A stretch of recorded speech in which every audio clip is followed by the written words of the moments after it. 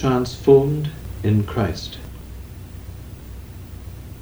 I want to try to sketch in for you what the essential call of Christ is to each of us. To be a Christian, I think, means to have faith in Jesus.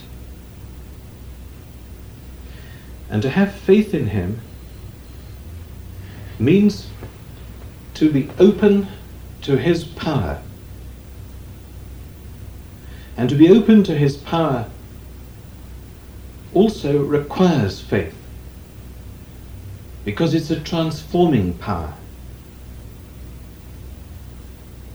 And his power, if you look at St. Paul and St. John and St. Peter, is nothing less than his glory. The light that shines throughout the universe, and most extraordinary, the light that shines in our hearts. Now, meditation is the way to the most profound openness to this power, to this light, to this glory, of which we are capable in this life. But everybody who is interested in meditation or feels attracted to meditation should understand that once this power begins to have its way, once this light really begins to shine in our hearts, we are transformed and transfigured, because we begin to live our lives out of this vitalizing power that is the glory of Jesus, his love. Theologically speaking, you can say that Jesus is the one who is pure receptivity, wholly open to the love of the Father. And we are invited to be receptive to his love and to return with him to the Father. Now, none of us can understand that. All this is pure words. They have a limited value, but each one of us is called to be open to this, not as words, not as concepts, not as ideas, but as a reality. And to be open to it, we require simple discipline, simple faith, the simplicity to return to our word day after day, morning after morning, evening after evening. And in returning to it, in those times of meditation, to be as faithful to it as we can. And it's in that faithfulness that we learn faith. We learn to go into the dark, to go into the silence where there is no sound, and to go deeper and deeper into the silence, deeper and deeper into the mystery of God. And in our meditation, we learn, as it were, to launch out into the deep. And as Paul tells us, from those depths comes to us power and glory. And when Paul wants to describe that power to us, he describes it as the power of the resurrection, the power of new life given back to Jesus. A new life that enthroned him in glory forever. And that new life and glory and power are ours. And that's the astonishing mystery, that here we are, a group of the most ordinary people.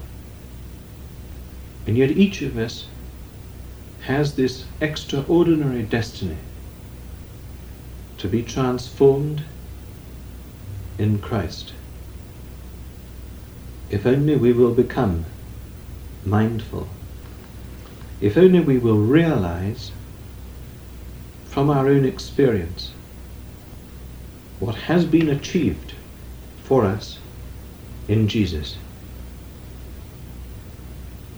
And Jesus in the New Testament comes through to us as the archetypal man of faith. And it's his faithfulness that raises him to glory. And I think there's nothing more important for us to try to understand than that our meditation is the way of faith.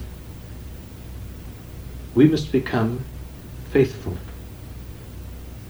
And it is that way of faith that leads us to share in the glory of Christ. The glory that is enthroned in the hearts of each one of us. The glory that gradually transforms each one of us.